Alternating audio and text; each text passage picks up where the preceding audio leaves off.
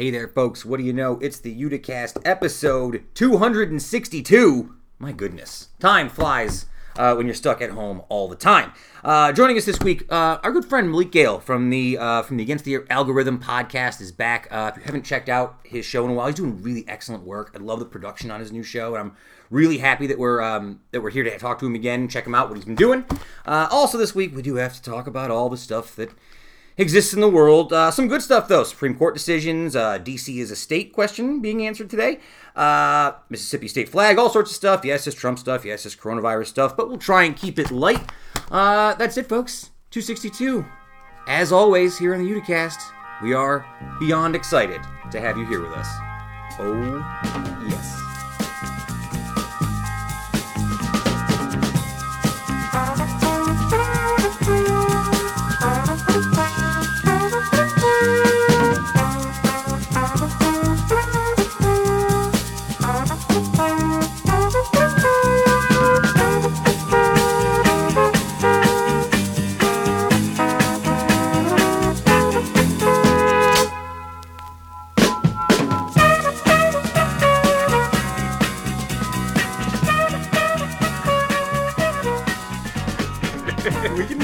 After the pod's over, we'll do a whole secret pod about the leftovers. We'll just make the pod about the leftovers. Yeah, we're gonna start a leftovers podcast. If we ever did want to do another show, I guess that would be the thing we could do now. We've talked about this in the past, about what show, because Justin's always kind of secretly pitched to me that he wants to do some sort of watch along style show. He wants to do, yeah. He's talked about it, like The Office and some other. The Office.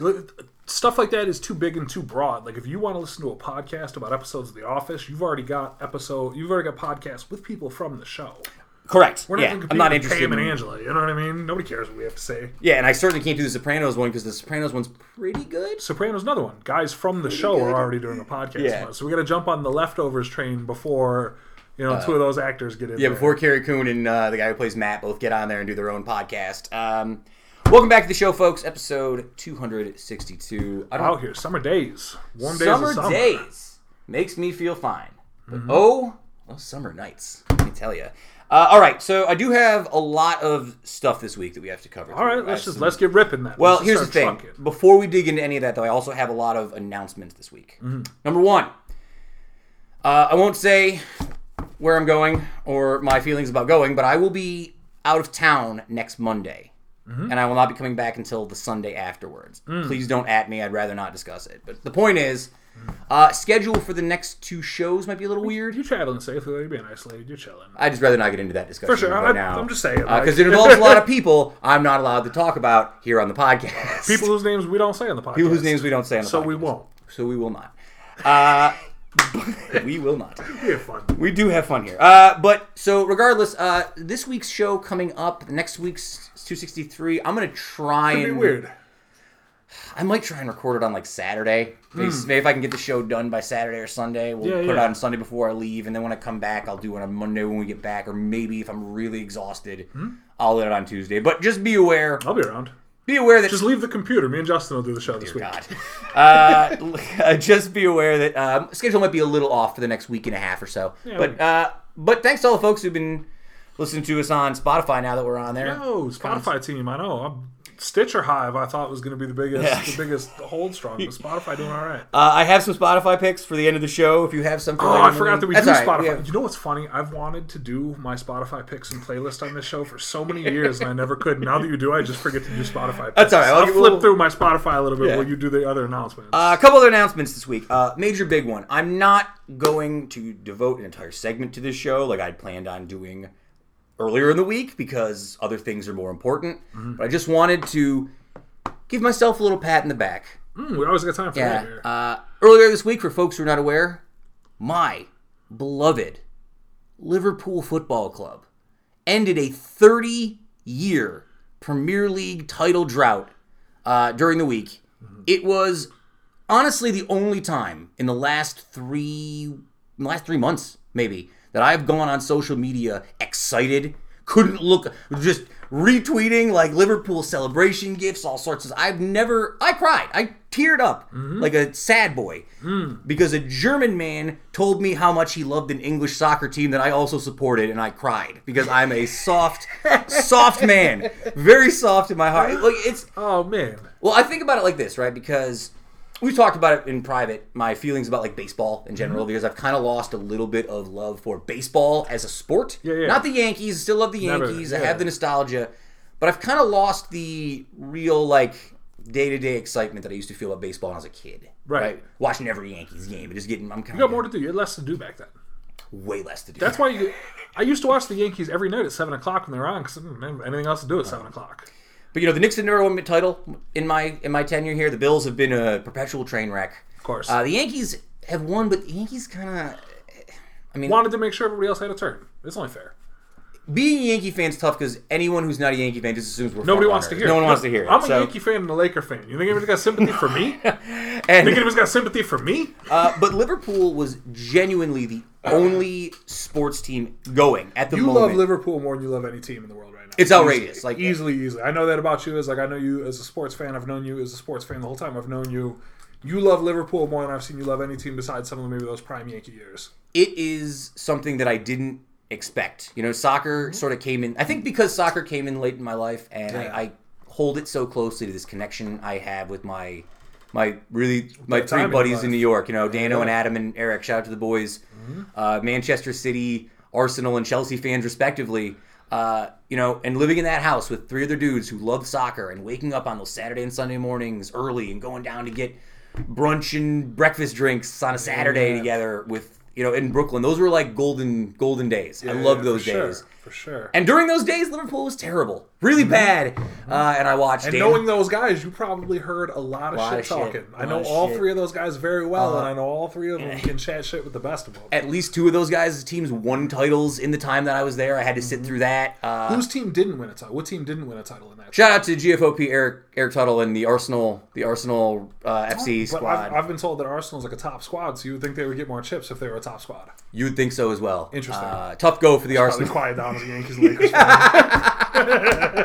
No, it's funny because Arsenal is like the Lakers of Lakers. You either love them or everyone hates you.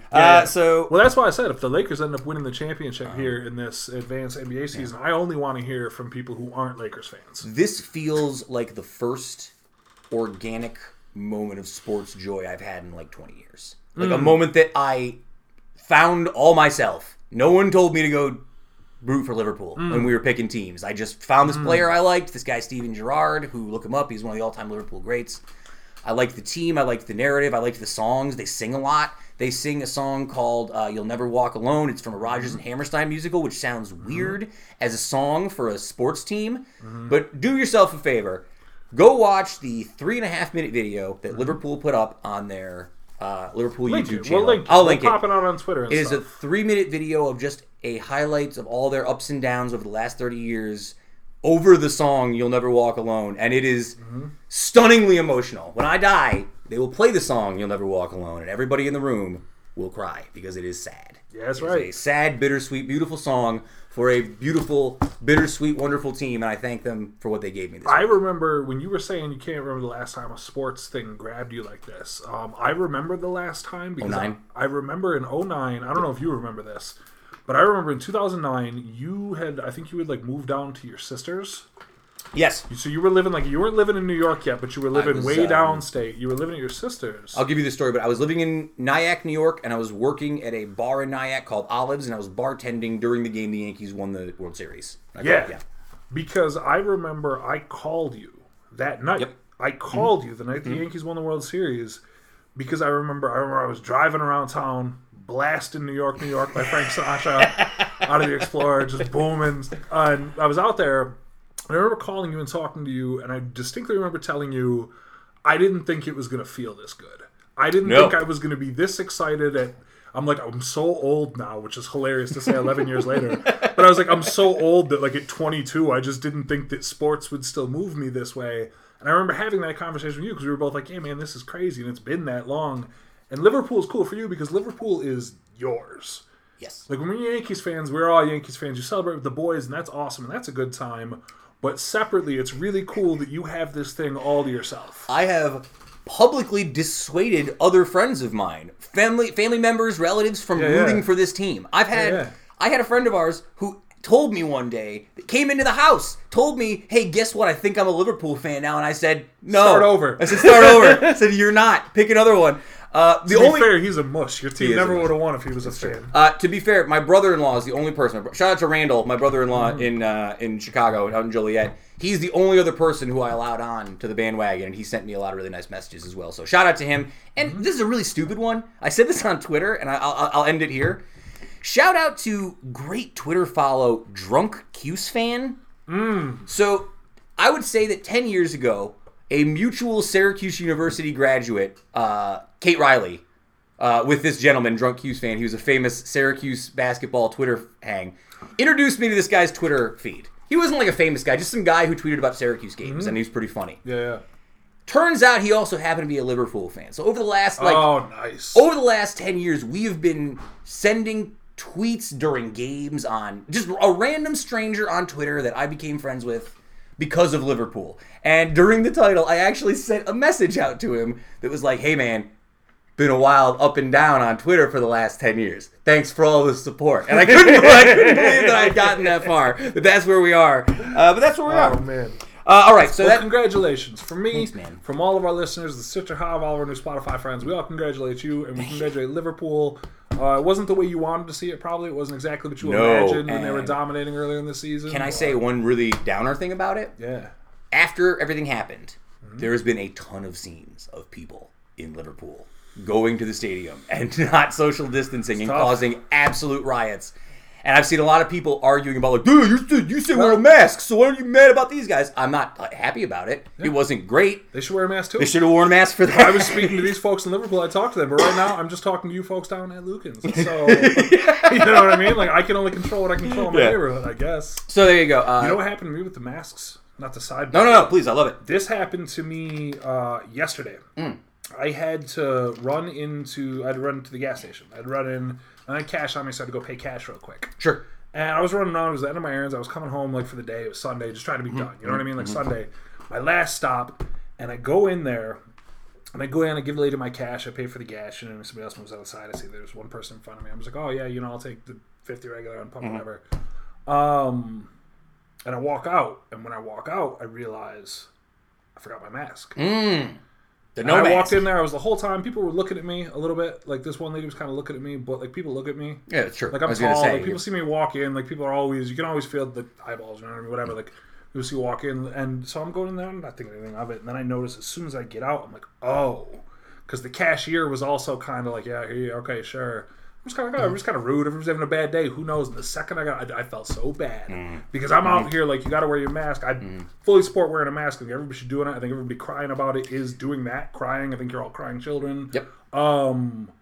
Crybabies. But like I felt so bad when it happened. But it's so easy because how many times have you run into the gas station just giving cash for gas at the pump or whatever? Well, you make a great point too. Like I've seen a lot of bad actor arguments. Actually, less over the last few weeks now is the because coronavirus. Cases are spiking. Yeah. And but you notice like the big argument I see a lot now is like you can't tell me what to do with my own body. But it's like it's you not just missed yours, the though. We all point, share the air. Right? That's the point, right? I think that people miss is like you're not doing it for you. You're doing it for everybody else. You're doing it for your family and the people out there. So like if that's the least you can do to be good to like the fellow human beings you live in the world with, like I don't know what to tell you. So all right, let's get into some actual news this week. And this one's a little bit of a weird one. I just figured we'd bring it up because I use Reddit all the time for looking up for news and stuff.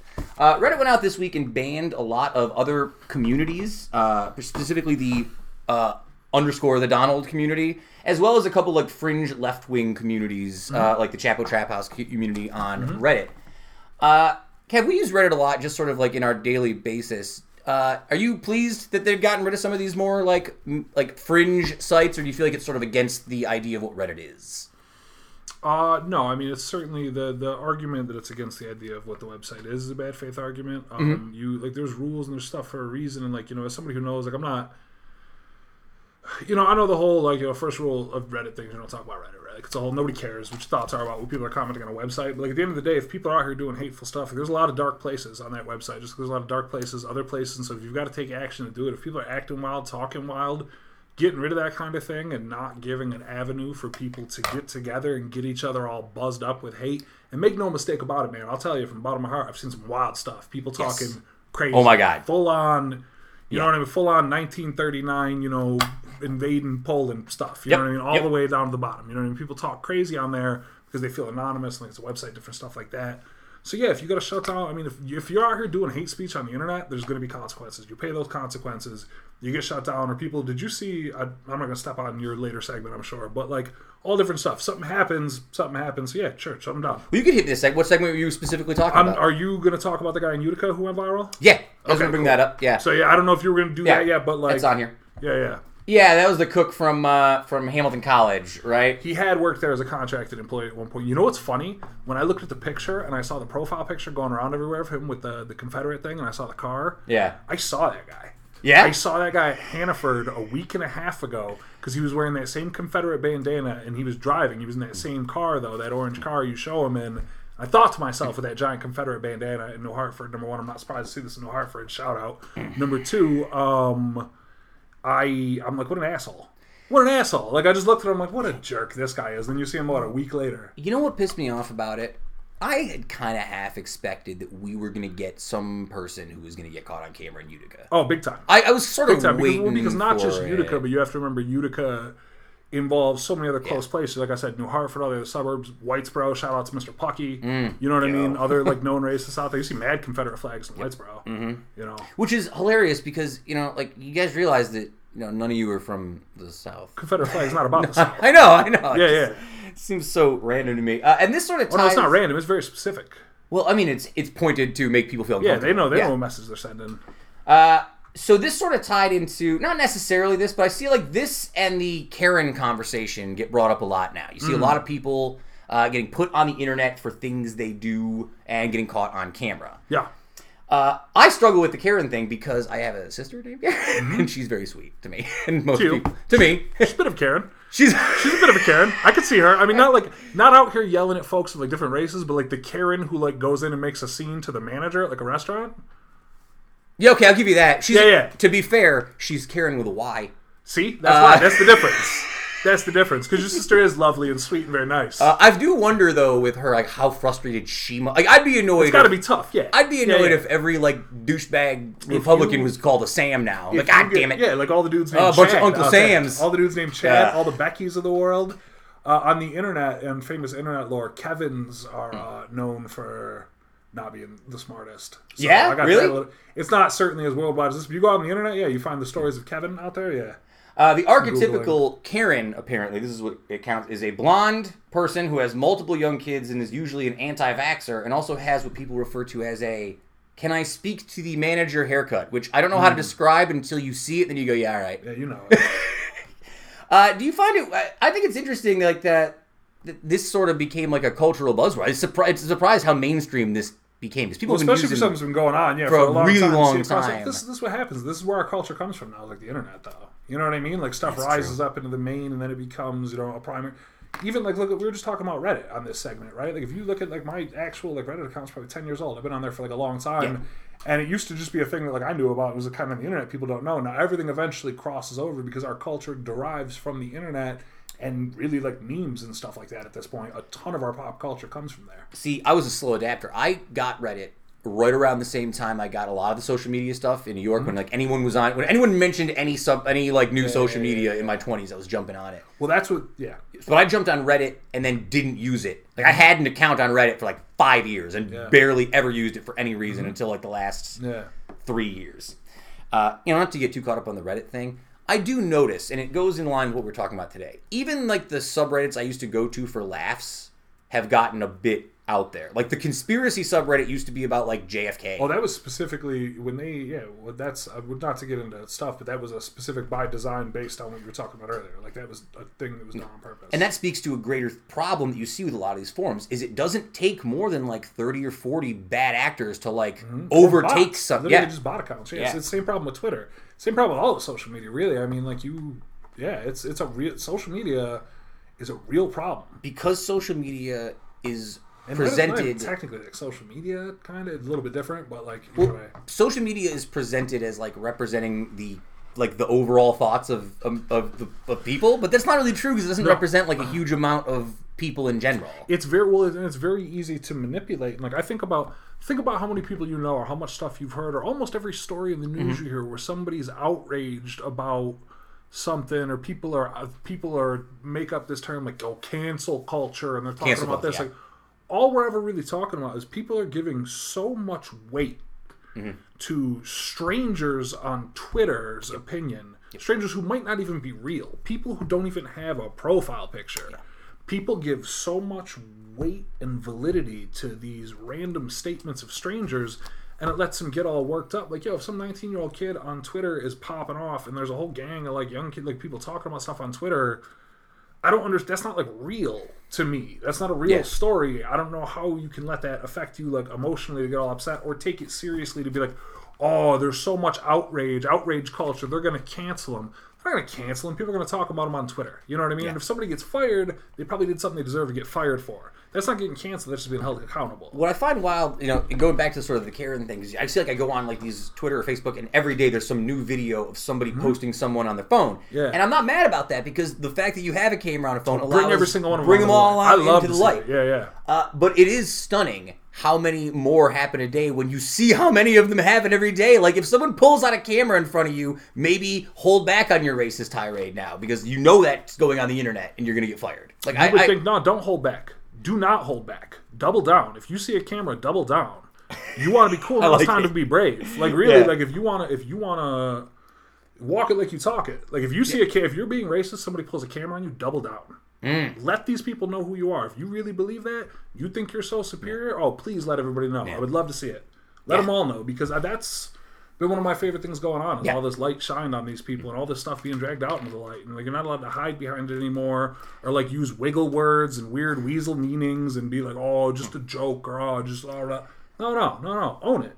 I find it really hopeful in my mind that maybe the narrative of 2020 in the future will not be like, how could this year get any worse every single month? But like this was the year when people demanded real fundamental change. Man, you hope so. Like you hope that that's the narrative that we get to and not just this is really the end of the world and we just don't know it yet. I try to not take for granted, certainly my privilege as a white dude in America and how much easier that makes it for me to say what I'm about to say.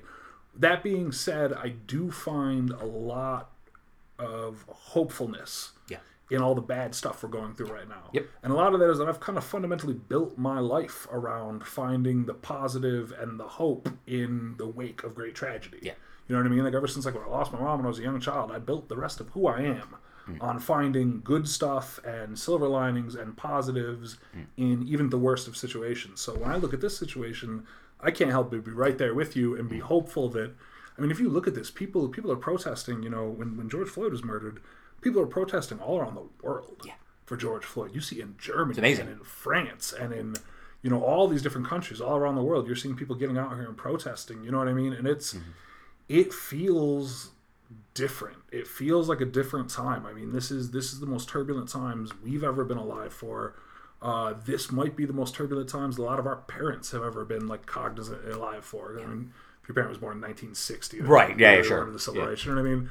But like this is wild stuff, and this is why it's important. Everybody, you stay safe, take care of your people, do good, hope for the best, work on what you can, be out there, let your voice be heard, stand up, do the work. But like, hopefully, we can all pull out of this and have a better life. Like, don't we want better for ourselves?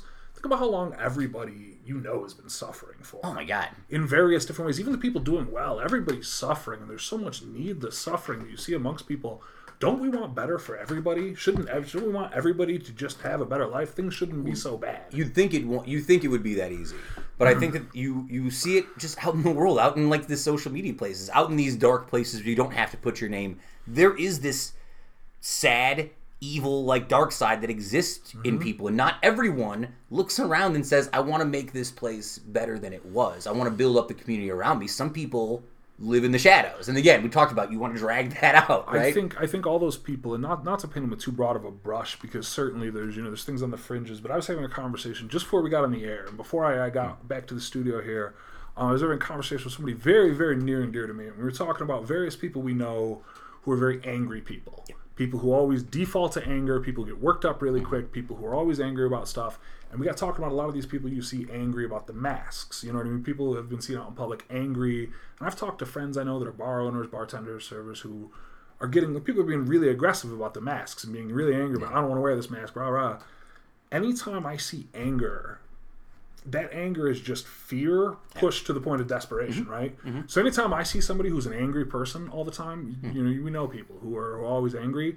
That anger, to me, I perceive it as fear because that's what it really is. Yeah.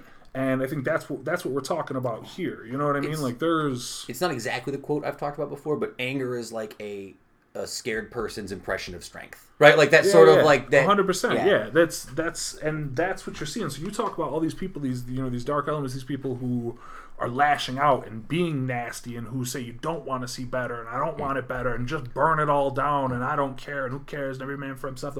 All I hear, honestly, all I hear when I hear all of that, not to say I don't hear them, I don't empathize, I don't understand what they're saying, but at the end of the day, it boils down to me is I have been hurt and I am so afraid. Yeah. I've been hurt and I'm so afraid and I'm so fearful of what's going to come next. That's all I hear. Yeah. When I hear that anger from people and when I hear that just vitriolic, toxic attitude, all I hear from them is, oh my God, I've been hurt so badly and I'm so afraid. Please help. Yeah. And if we pull all those people out of the light and try to help some of those people get help, that's the only way forward. And it's work that we probably won't be able to get fully done in our lifetimes. No. But that's not a reason to put it off. But that's the point, though. You don't plant a tree because you want a tree in your backyard next year. You plant a tree in your backyard because you want your grandkids to have trees. Society grows great when old men plant trees in whose shade they know they will never sit in. Beautiful. It's a little bit of a butchering of the quote, but that's a famous quote where it's basically, society grows great when old men are planting trees that they know they won't get to enjoy. If you don't do the work to ensure the best for the future generations, shout out to the baby boomers, if you don't do that work, then that's how you grow society. Like, we have to grow this, man. I do have some hopeful stuff. If you want to get into a few nice things that happened this week. We always have hope here at the Uticast. You talked about your favorite thing was seeing a lot of these people getting exposed because of cell phones. One of the things I'm really enjoying right now in the world is watching Trump get mad at his own Supreme Court when they don't do what he wants them to do. They're not. No, they're not his. I know. That's not his. I know. That's not his. Supreme Court today handed an abortion rights advocate a victory in a Louisiana case earlier today. Citing the Supreme Court's adherence did they do Deutsche Bank today? To invalidate a Louisiana law that required doctors at abortion clinics to have admitting privileges at nearby hospitals. So up until before this, if you were working in an abortion clinic as a doctor, you also had to have admitting privileges to a hospital within 30 miles of that abortion clinic. Yeah. Which is really tough in places where they don't have a lot of clinics, right? And especially in states where clinics are not readily available to people. So this was a big deal for abortion rights people, for pro-choice folks, and I've seen a lot of people really angry about this. But I'm loving all these like valid Supreme Court decisions. Yeah, I mean, anytime the court rules in the favor of progress and protection of people's rights and liberties, you love to see it. Also, I'm not sure if I don't know if this is good news or just interesting news. Did you see today that the House approved statehood for Washington, D.C. in a 232 to 180 vote? Yeah. Now, this doesn't necessarily mean that D.C. is going to become a state. It would have to pass in the Senate still, and then Trump has essentially already said that he would, I think he already said that he would veto it, right? Yeah. But it'd be interesting to see. I'm surprised D.C. isn't already a state, considering how many. It's like 700. There's a lot of people who live in D.C. All right. Well, let's fix some of that surprise for you. If D.C. became a state, D.C. would become the first majority African American state in the United States of America. Bingo! There it is. Are you still surprised that they have not become a state? No, I'm not. Actually, that was where we were getting here. Millions of people in the District of Columbia pay taxes, fight our wars, risk their lives for our democracies, and yet they have no vote in the House or Senate about whether they go to war, how their taxes are exacted, or how it is all played, says Speaker Nancy Pelosi. I know people get mad at me for quoting Nancy Pelosi. People hate her. But she said it. DC's great. It's a great town. I've been there a couple times. Deserves to be a state. Why not? Yeah. I mean, again, I stand behind it. Like, it seems odd that you have no voice because the of disingenuous argument that you will hear. Yeah. The disingenuous argument is that when DC wasn't a state, it's because you don't want the people who are the legislators having control over like where they live, like specifically, because they would pass national policy that would make DC better and grow better. Like we live in a different world than the 1700s right now, right? So like we're not quite as worried about which city is going to grow the largest and everything. Correct. So that's kind of like an old-fashioned argument. And if you want to hold up that kind of argument, I guess you could, but then you also better be talking about muskets to me as well, because that's all I'm trying to hear if you want that argument. Maxine Waters has a quote here as well. She said, Washington, D.C. is the home to more Americans than 2 states, that being Wyoming and Vermont. More than 46% of the 700,000 residents are black. Make no mistake, race underlies every argument against D.C. statehood, and denying its citizens equal participation and representation is a racial, democratic, and economic injustice that we cannot tolerate. So, there you go. Yeah. Good quote. And then also this week, Mississippi becomes the last state to remove the Confederate battle flag from their state flag. I was surprised that it passed as readily as it did. Like, the numbers were pretty big. Yeah. It was 91-23 in their House and 37-14 in their Senate. A lot of it, I guess, comes down to, up until earlier this month, a majority of Mississippians had favored keeping the flag. Mm-hmm. But a recent wave of influential business, religious, and sports leaders condemning the flag has promoted a change of heart. Progress, baby. Love to hear that, by the way, because I know a lot of these folks like these sports leaders to stick to sports and such that business leaders stick to business and all that. But it's funny. Liars. They only say that when it's going against them. That's a great point. All right, what else do we have here today? I had a big section about Trump, but a lot of it we've already kind of dug into. I'll give you this story, and I'll just see how... This is from The Independent. I got this earlier today, and I want to see what you think about it. This is a report from a GOP insider who says that Trump is currently in a fragile mood and may drop out of the 2020 presidential race if he believes that he has no chance of winning. What are your thoughts about Trump deciding to leave the race if he didn't think he could actually win? I mean, I'm not saying that that's what's going to happen, but I will say that I've said numerous times on this show that I would not be surprised at all if we get to November and he's not the candidate. I've said it just a couple weeks ago. I heard an interesting scenario in my head that somebody put up on a social media platform, and I laughed about it at first, and it was like, he's going to leave, go to Russia, and then start claiming that he got kicked out as part of a liberal hoax. And then everyone else there should... To be fair, that's a mega wild take, but it's not... We're past the... We've crossed the Rubicon, right? Like, Pandora's box is open. Yeah. It wouldn't be... It would be shocking, but it wouldn't be surprising, if that makes sense, to say it that way. Trump also got in trouble this week for retweeting a video of elderly folks in the village of Florida The villages in Florida. Yeah. That said white power in the beginning of it. He retweeted they said that they claimed that he didn't hear it. Yeah. It's very early in the video. The guy screams it multiple times right 8 seconds into the video. Maybe not. Maybe not, but this is the dumb bullshit. Like, he just does it. It came out, right? We know now that he keeps a list of wild things to do to distract from real stories. And that's what I think this is. He's like, I'll retweet this white power thing to get past the fact that I allowed Russia to have bounty on American troops and did nothing about it. And then the last one I have for Trump this week is apparently rumors coming around. This is from theweek.com. Trump is apparently very concerned about what would happen if he were to contact the coronavirus. He's a known germaphobe and has been his whole life. Yeah. Of course he is. He's probably terrified. Well, he's apparently very concerned about how it would affect both the country's view of him and his ability to lead. Now, let me ask you a question, and this is a hard question to answer. Because of all the wild shit that's already gone on with him, all the crazy shit that we're like, oh, this is it. It's going to campaign him. It's going to tank his campaign, blah, blah, blah. Yeah.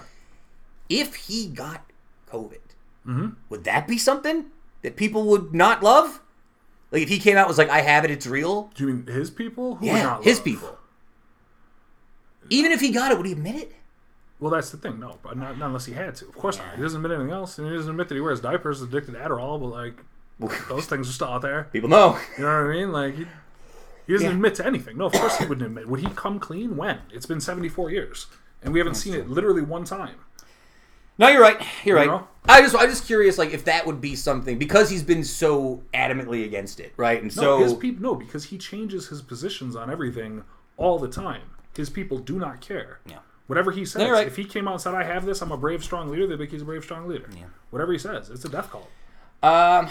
All right, let's move on from that. I was going to do quick coronavirus stuff. Most of it is simply... Still there. Yeah, most of it's simply just that 7 states hit record high for new cases this week. AMC movie theaters, which were planning on opening up in this month, have all closed. The movie Tenet has been pushed back. And, of course, that new Russell Crowe movie that looks terrible got pushed back, which is a shame because it looked really bad and I like a terrible movie. I can't imagine when movie theaters will be open again. It feels like the least possible thing I'd ever want to do now in this post-corona world. I don't know. Yeah. I just sit in a dark theater surrounded by people really close to me for a long period of time. No thanks. Still like to see Tenet. Put it on Netflix. Definitely. Put it on HBO Max for me or something. That's why I go to TV at the house for. And then I was going to do a Done With This Guy for the week of Bill Barr, but we've done him a million times. Just be aware that Bill Barr is currently harassing Trump's Department of Justice to get them to harass legal marijuana companies because Bill Burr hates the legal marijuana industry. And that's Bill Barr. Bill Burr's into it. Bill Burr's into it. Bill Burr's into it. Bill Barr. Bill Barr hates it. And that's not even the 10th worst thing he's done in the last 2 weeks. No. What a sick man. You think he's going to get impeached? I've heard some people talking about that. Maybe. I don't think they're going to. They should. I mean, the second that Russian bounty thing came out, they should have had Trump in there. They should have Barr in there weeks ago, but I don't think they will. They're not going to want to. They're not going to want to rock the boat before. They're going to call it not wanting to rock the boat before election. I've got a done with this guy. Who with? I've got one. If you need. Oh, sure. Who you got for me? Who you got? This week, I'm done with this guy. I'm done with Van Jones on CNN. Oh, Van Jones. Yeah, I saw this. Yeah. Tough look, man. You can't listen. People are going to find out. People are going to find out what happens. Yep. You're going to find out what happens. So Van Jones, for anybody who doesn't know, he's a guy who's on CNN, and I know, LOL CNN for the folks down in the Grays. But I think so. He went out there and he basically he helped author this police reform bill with Kushner and a bunch of these herbs. Yeah. And then he went on CNN praising the bill and how brilliant it was and how great it was and rah-rah, and he had Kushner out there and he softballed him. But he never told anybody that he worked on the bill with them. Yeah. So you worked on this bill and you got this backdoor deal to get this influence, then you went on and praised it, and that's super disingenuous, even by cable news standards. So I'm done with this guy. I mean, I don't watch cable news anyway, but I'm done with that guy. I had an original I'm done with this girl who was the new press secretary for... Oh, been done. Been done. Did you see her get killed today by someone from the Dallas News? I can't remember his name, but he essentially crushed her about the Russian bounties thing. He's like, so if Trump didn't know about this and it wasn't important enough to bring up to him, why are you guys briefing members of Congress about it right now? And then she freaked out and walked off the stage. Oh, did she? Yeah, that's funny. Because normally she's so, she's soulless, but she's so adapted, just vlogging through the bullshit straight ahead, looking straight ahead. Well, she threw some bullshit at him and then ended really quickly. She's just liberal media or whatever. I didn't talk about the Russian bounty thing because I've read a little about it, but it seems like a much broader topic than I was ready to talk about. A little more than you want to unpack now. This, I'll tell you what, it's probably not going anywhere, so maybe we'll hit it next week. Maybe next week. All right, let's get into, let's do the interview for this week. Mr. Malik. I'm really excited to talk to Malik. Malik Gayle, one of my favorites. I was really I loved his show when he first started doing it, and I've really enjoyed the last few months of his show as well. His production has gotten really good. I'm jealous of how good his production is on his show right now. So I'm really glad to have him in here. Well, not in here. We're gonna do it via Zoom because what's coming over here. Yeah, right. But yeah, Malik Gayle. He really helped me out getting the show on Spotify, too, so I felt like it was important to reach out to him and thank him, because I didn't have anyone to talk to about this. One of the kindest people I've ever met. Really, really, one of the super sweetest, kindest guys in the world. I really, really enjoyed talking to him all the time, so let's chat up with him right now.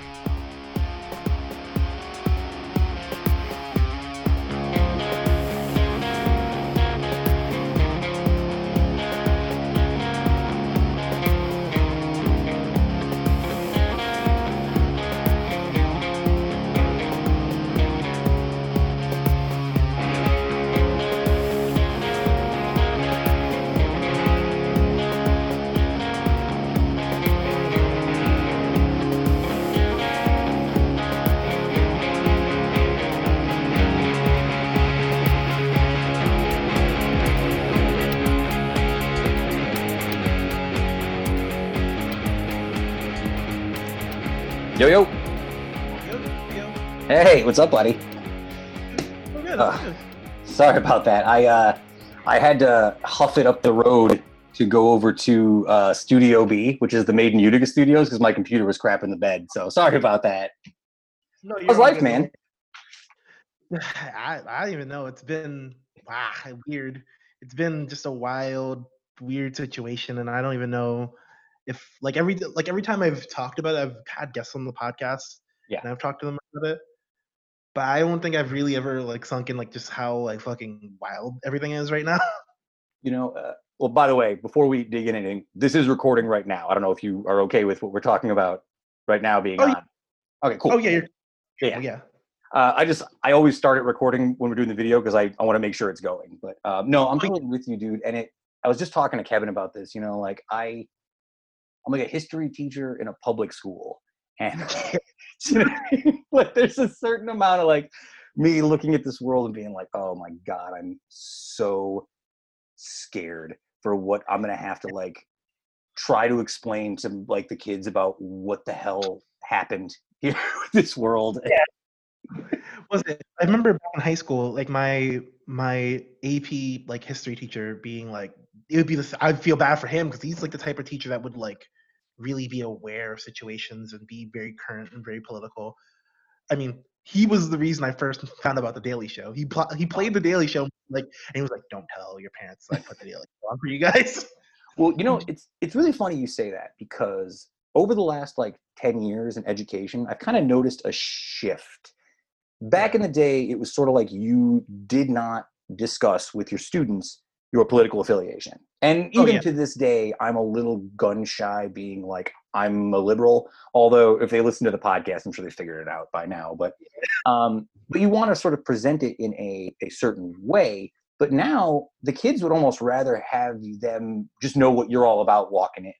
Like they want to know what you're all about. So I've gotten to a point where it's like, I mean, I vote Democratic so I can tell them essentially. Do you know what I mean? But yeah, it's like a totally different world with that now too. I guess politics just sort of invaded everything. Yeah, like that's the thing.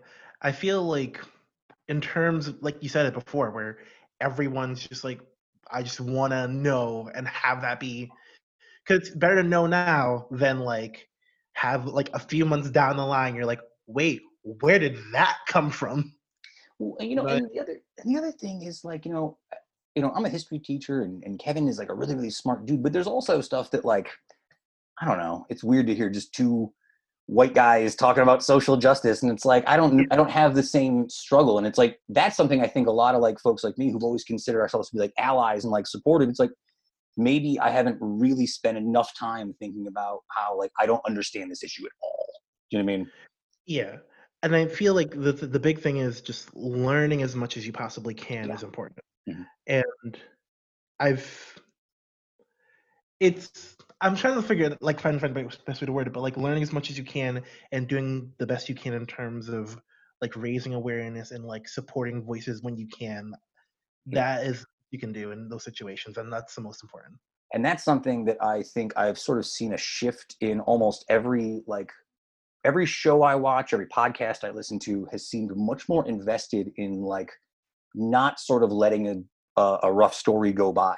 Like stories that I wouldn't talk about on the podcast like 6 months ago, now I feel like we have to talk about. You know what I mean? Because you can't ignore what's going on anymore. People want to know reality. They don't want to have a good time every second. They want to hear what's up.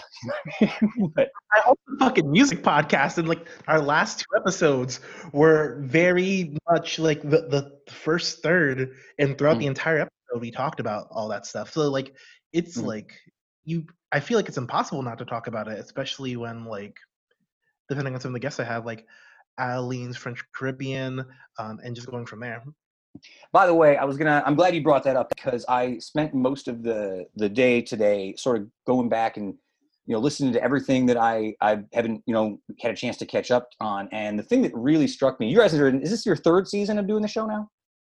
4th. And I love I say 4 seasons now because it's just like, not 10. It's basically like I've done 10 episodes and then I take a month-long break, which is ends up being longer because getting guests are hard, people. But seasons are just like gaps of 10. Yeah, I think the production work on your shows is amazing. I love the production work you're doing. I think it sounds great. Like I love the music you guys use in the background. I love the way you set it up. It's really, I struggle all the time with this show being like too long, and I think that you find like your show, I get to the end, I'm like, I want more. Thank you so much. Like the thing about it is like I've juggled with it a little bit because like in the very beginning of the show, I like went from doing college radio for a long time Yeah. and then not doing it, and like getting comfortable with like speaking relatively to myself in terms of recording. And at first I was very much, you can hear in those episodes, I'm like, hello, here's the podcast, here's the guest, bye-bye. And it took a while. But I feel like I finally got to a point where like I'm more comfortable like spending that time saying like, okay, hey, like here's some personality like show in the beginning, as long as I don't go like past like 5 minutes. And I think most intros in the show are like 3 minutes. You And know, it's here's the thing though. I noticed that even listening to just the last like 4 episodes, I can tell that from when we first talked the first time you were on the show to today, your voice on the pod is more confident. I think I can feel when I'm watching you that you are more confident in the Malik Gayle, the podcast host, than you were when you first started. And I think that's a testament to the amount of good work you've been doing. Thank you so much. I do really appreciate it. I feel like it's like the conundrum of like when you first start a podcast, it's like, why does someone want to hear me? And I feel like that's like always the big like scary thing. And I was always grappling with that in the beginning. And once the show started going, it was less about that. And it's like, okay, how can I make the best thing I can this week? And like it shifts completely. Well, you know what's funny too? It took me a long time to get there, and I'm still there. Like even we did our 5-year anniversary like two weeks ago, when we had Congressman Brindisi on, and it's just even then, even at the end of the interview, I'm like, I can't believe this guy is actually wants to talk to me. I'm like blown away. I mean, he's been there multiple times. It's not the first time Brindisi's been there, and also like you've gotten 500 episodes, so it's well, it's our 5-year anniversary, so it's 262. 260. But I saw the number 5, and I was like 500. Oh, I've thought about what 500 would mean and how long that means I've been doing it. I got to say too, I really got to thank you because a few weeks ago for our 5-year anniversary, I finally bit the bullet 5 years too late and put the show on Spotify. And I had no idea how to do anything on there. Spotify's a weird one. Like, what is it? It took a week, and I used Podbean for our hosting, and it took about 2 weeks because most people don't know. Like when I was starting a show, it was like I had a really crappy like trailer up there that's still up there. Yep. I needed to. Oh my gosh! But it's a way to get it up on platforms, and Spotify was like the one that took absolutely the longest because it's like I think it was like URL thing. I think it was an email thing. It's like my emails didn't match up, so they were like, nah. Yep. That was the problem I had too, and it was something along the lines of like I host on SoundCloud, not so my SoundCloud email was different than my Spotify email, so I had to go back and change ownership of the pod. It was such a pain. And then you have to email them, and they're like, "Oh, hey, like this is the issue." Well, the other one is they don't have they have like a podcast specific like tab. So like I'm sending like them text messages on Twitter, right? I'm like sending them DMs like, "Yo, help me out here. What's up?" They're like, "Oh, this is not the person you have to call." I'm like, "Who are you?" Spotify goes. I'm enjoying it though, and I have to admit, I was like a holdout on Spotify for a really long time, like personally, because I was one of those dudes who felt like they needed to collect music, and this has opened up a whole new world to me. I'm blown away by what's available to me. Spotify, like I feel like bends the knee for a lot of people. Yeah. Like at first it starts with music, and then they got into the podcast game, and like at first I was like, oh yeah, I have my Apple Podcast. I do not touch that app. I think the only time I really touch that app was when I'm listening to episodes of Uticast. It's the only time. Well, now you don't have to anymore. And that's actually, and honestly, that's kind of why I made the move. I got tired of using the Apple format because it was literally the only thing I was using on Apple was the podcasting. I was not using iTunes anymore. It was just pointless. I still like it, and I still always post it in iTunes anyway because I like historically, but it is what it is. I want to ask you something though. I listened to your last episode. Were you sort of implying that like Spotify is like a problem for like local artists? I feel like in terms of Spotify, there's like so many problems with Spotify. While I love it so much, like Spotify isn't necessarily good for in terms of payout. Mhm. Exposure only really works if you've gotten a good enough base and the algorithm takes hold, and it's like, okay, well, not even the algorithm, but like playlisting. There's a whole system where people can submit their songs to playlists. It's like, hey, there's curators who will go through and figure out placement on that stuff, and it's like a whole it's a whole process. And granted, like it's a good way to like put it out there, but if like these curators are like, hey, we don't really like your stuff, Yeah. who cares? I found it, for a music nerd like myself, I've gotten caught up on all like the little distraction stuff. Like I think it's wild that I can find out how many monthly listens Kiss is getting a month. I'm like, wow, how many people are listening to Kiss? This is outrageous. But like it does feel like it's almost so expansive. It's easy to get lost in the shuffle too. Oh yeah. So there's that, and then there's like so many weird things. There's like if a certain band's like the number, like X number in the world, like so there's certain bands, they go and look at them, they'll be like, hey, blah blah blah is the 160th top artist in the world, like Fall Out Boy is, and obviously I picked Fall Out Boy, 150th artist in the world right now. But like, and it's just so weird because there's some situations where like even if you don't have like shuffle on, if you just play random stuff, they'll just start playing shit. They'll just say, okay, here we go. I find it uncomfortable how often they hit, where they throw me like some daily mix. I'm like, this is unsettling. Like how much stuff you know about me. I've been here for like 2 weeks. It gets worse. So I would assume then they're not throwing you any jam band music. You've made it pretty clear you're not a fan.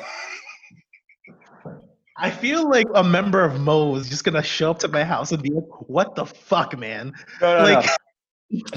I'm totally with you. I just find it funny because I turn 35 in January. I'm in the middle between 34 and 35, and most of my high school friends in like the last 3 years have suddenly like, you know what? I think the Grateful Dead's pretty good. And I'm like, what happened? I'm like, what did you turn 33? And all of a sudden you're like, I miss doing acid. Like, I don't understand what happened. What's going on? I feel like hipsters almost had that phase just now. Because you want to know one band who started veering into jam band territory? There's someone who almost got a ton of people. He almost got me. Is it Vampire Weekend? Yes. Like Vampire Weekend, like I'm like, okay, this song, like, what is it? They had like that Harmony Hall song. I'm like, okay. And then I was like, that song, Sunflower, is a straight up Grateful Dead song. With all like the doo-ba-doo-ba-doo, doo-ba-doo. I'm like, what the hell's going on? Exactly. Like I was like, okay, let me see. I'm like, jam band. And immediately like scattered. The thing that I have noticed the most since I've been on there is a weird sort of falling back into like a certain era of like punk rock music. And I'm not talking like, I'm like, all of a sudden I'm listening to like a bunch of like, I want to say like Cloud Nothings and a bunch of like, I don't know if you ever listen to Parquet Courts. I'm like obsessed with this band Parquet Courts right now. Oh my God. They sort of sound like the Minutemen. I don't know if you listen to the Minutemen. But it's just funny that like that's the thing. Like all this time I've been away from like playing music and doing nothing but podcasts, and immediately I jump back in and it's like it's 2002 all over again for me. Like that's the thing. I feel like Spotify really hammered down, for better or for worse, like that YouTube version style of like that funnel. And like on the podcast, we've talked about it multiple times, but like at first when I started the show, I had a weird hypothesis that like artists would be like, hey, I find my music via like going to the record store, other platforms. Everyone is the same. Spotify and YouTube. There's no one who is safe. You know, I think too, and that was, I'm glad you said that because my next question for you is like YouTube stuff. It's the one sort of like structure of getting yourself out there that I have been the most gun shy about doing. And primarily it's because I have zero interest in recording the podcast. Like I do not want to have to put like a regular outfit on. I'm wearing like sweatpants all. I'm not interested in that. Oh yeah, but weirdly, no. YouTube culture is outrageously like popular. I never really understood. Oh, I can tell you so much about that. I've been a YouTube historian since I was like, I grew up on that shit. So I watched like, what was it? There's a whole drama with like Jeffree Star, Shane Dawson. Don't get me started on Shane Dawson. Do you like what do you use YouTube for though primarily? Like do you use it for music stuff or do you feel like you use it mostly for like internal nerd stuff? I feel like I'm watching video game stuff and wrestling stuff on there a lot. A few things. So music's one thing. I watch like a lot of like video essays. There's YouTubers like Lindsay Ellis who like nostalgic chick. Yeah. There's like a YouTuber called Rebel Taxi who does like videos on like cartoons and stuff like that. So I follow like a lot of like niche nerd stuff YouTube, and then there's just like YouTube commentators who like kind of like just talk about like, hey, here's literally just what's going on in YouTube culture.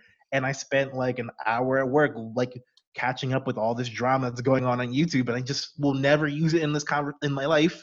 There'll be no time at a party that knowing the intricacies of this drama will get me any brownie points, but it's like interesting to me. I've gotten into a lot of weird phases now. I'm into filmography stuff, so like I do a lot of like, here's how a film editor would look at this. Do you know what I mean? Like, I'm also into this guy called the Punk Rock MBA. Are you familiar with this guy? I've seen him, but I seems very, very, very familiar. He does he does a lot of videos about like why certain scenes died out. Like I watched one called like Why Did Deathcore like die out? It was amazing. It was really good. I happen to find this content really charming. And the thing I really respect about the YouTube thing, I can't think of a lot of things in my life that I feel passionate enough about that I could commit an entire YouTube stream to it. Like I like video games, but not enough to do like an entire history of video games channel. Yeah, and that's where you hit like the situation where there's a lot of YouTubers, like tons and tons and tons of YouTubers who talk about YouTube burnout. Yeah. Like there's people who like, because the thing about it is like YouTube's also just as bad. Like there's certain words and certain situations that you can't even talk about without being demonetized. You can't say the word COVID-19 on YouTube. You get demonetized. Mm-hmm. So like it's important. It's like if there's people who have to go to like, you have to bend over backwards to reach the algorithm. You have to find ways to make money, and like you gotta like love your craft, or it's literally the thing that's putting food on your table, and there's no other option, and you're stuck between those 2 points. Before I get off any sort of like social media app stuff, I just want to ask. Kevin and I have been doing Spotify picks at the end of every week. Give our listeners something you've been listening to on Spotify you'd like to share with them. You might, boy. Do I just have to pick one? You can pick anything you want. Go ahead. This is bad. Like, I want you to look at like. So the chief operator at the radio station I used to work at like added me to this playlist, and it's like, okay, hey, add some songs that you wanted, and he's like, hey, just add some stuff that you're really digging. It's a group of people. They all kind of like the sound of the station. I went buck wild and added 30 songs in 20 minutes, and. If I had to pick a few that I think are gonna definitely, can I pick like 3? Yeah, good. Give me 3. I love it. Cool. First one, "Drunk" by the Living Tombstone. Mm-hmm. So I will describe this one real quick. I mentioned it a little bit more in like one of the upcoming episodes they have soon, but it's a song like Living Tombstone's like one of those YouTubers who made like remixes and music for like nerd culture stuff. So like Five Nights at Freddy's. Yep. There's a game called Bob's Basics, like a ton of that stuff. Mm-hmm.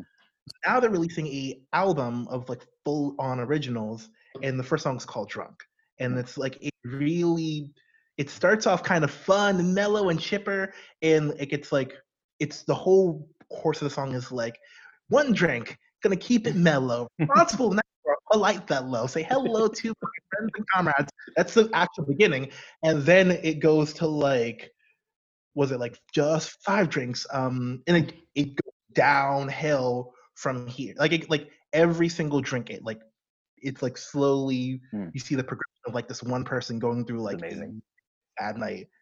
And the bridge is just Sam. He follows me on Twitter.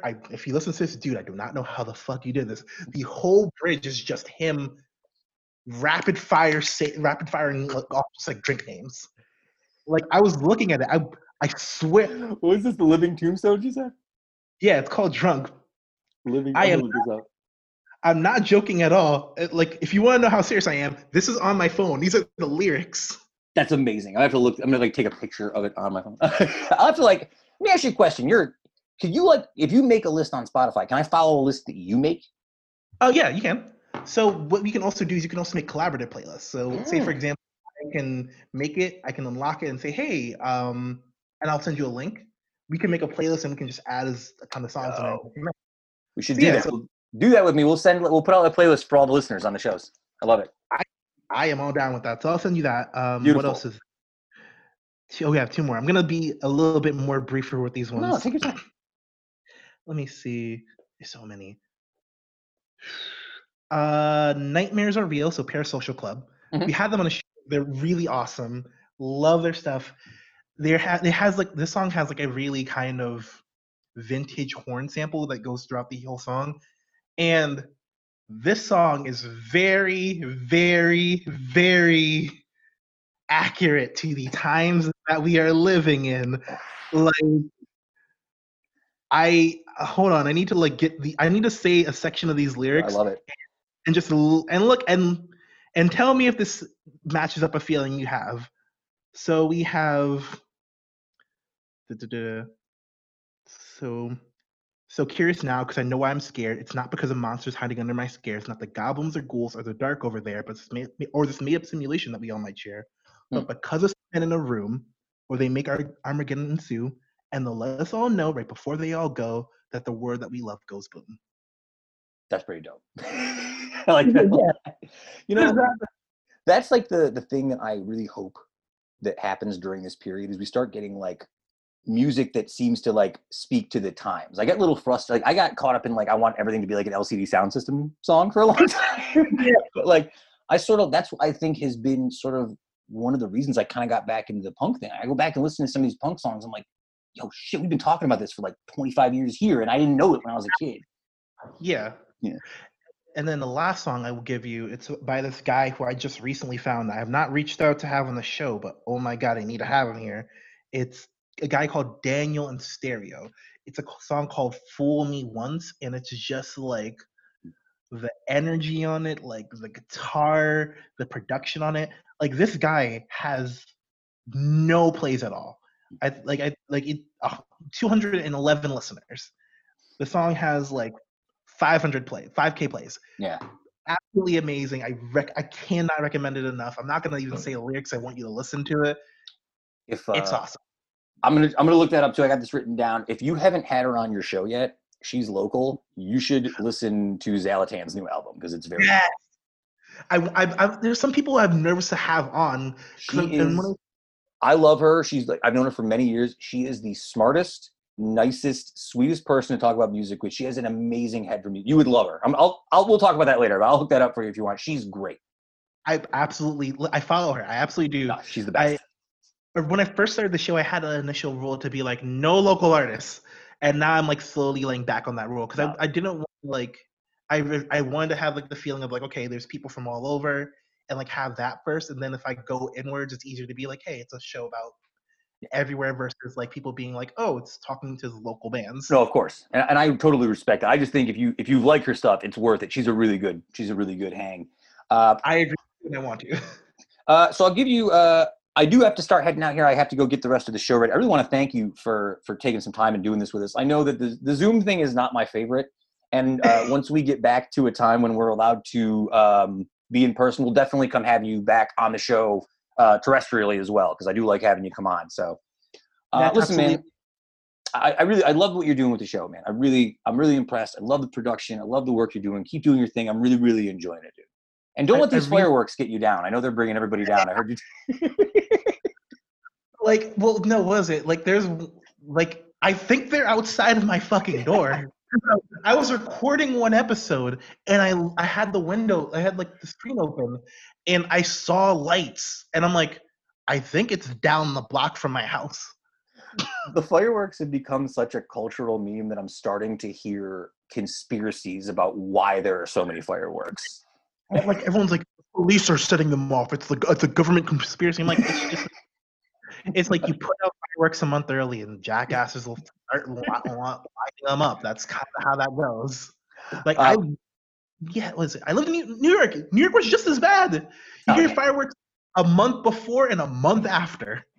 I mean, I kind of don't even notice it anymore. I just think it's funny that like it's made its way into like this huge conversation, but it's almost every night around my house now. But Malik, thank you so much for taking this time. Again, folks, you can follow Malik on Twitter at ATA_pod. You can follow him on Spotify, iTunes. You're on all Taking Over the Web. Yep, I'm not taking over the web but I'm in places. You can find me if you look up against the algorithm. And then if you want, though, send me that list, and I will do like a joint list, and we'll send it out. Okay? Oh, absolutely. Well, let me get that place actually going now, because I can just DM you real quick. Yeah, my name's the same and everything. If you see SF Doom on there, it's me. Either way, DM me. All right, buddy, I appreciate you. Enjoy your night, and we will talk again soon. Absolutely. Thank you so much. It was awesome. You're very welcome, brother. We'll talk soon. Cool. Bye.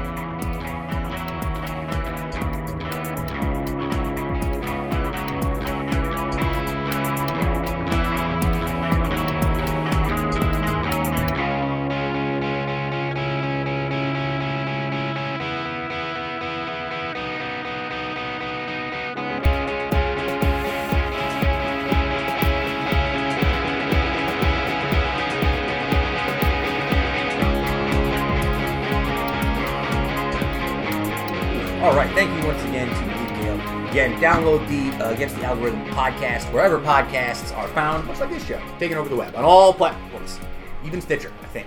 Stitcher Hive. We're here for you. I wanted to talk about that game show we watched on Netflix this week, that Floor is Lava, because I have some stuff to go with that. But I don't know if we should do it here or do it after. Do you want to do it here? Do history lessons after? Yeah, definitely. Okay. So wait, you're asking me if my pick history lessons or something else? Is that the question you posed? Yeah. I see. All right. Carry on, sir. So Justin from Made in Utica showed up at our house. We have a weird thing at this house. We kind of like dumb game shows. I like dumb game shows, like weird game shows. You and him specifically bond on your love of obscure game shows. Whether it's like very specifically, you guys have that very much in common. Whether it's something going back like American Gladiators or like American Ninja Warrior or like the weird stuff like MXC or the most recent one we'd gotten into, which was a show we talked about called Knife or Death, which we got you into as well, which is not a game show, competition show. Sure, we did the whole tournament. Jerry. So is this a competition show then? Is Floor is Lava a game show? Yes. It's a game show. Contestants participate in one episode, and there's a winner declared at the end of each episode. That's right. Okay, I see. So Floor is Lava, for folks who don't know what the show is, it's a relatively popular new show on Netflix. It's a game show, which, much like the name implies, is based off the little kid's game of the floor is lava. You have to get from one side of the room to the other. Without touching the floor. Which is made of gross orange slime water that you fall into. And I really like, what I like about the show is the editing, where when you fall in the lava, the show never shows you come out. Like, it does indeed pretend that you've been destroyed by the lava. Like the lava has taken your soul. It's not a great show, but I found it pretty interesting. What were your thoughts on Floor is Lava?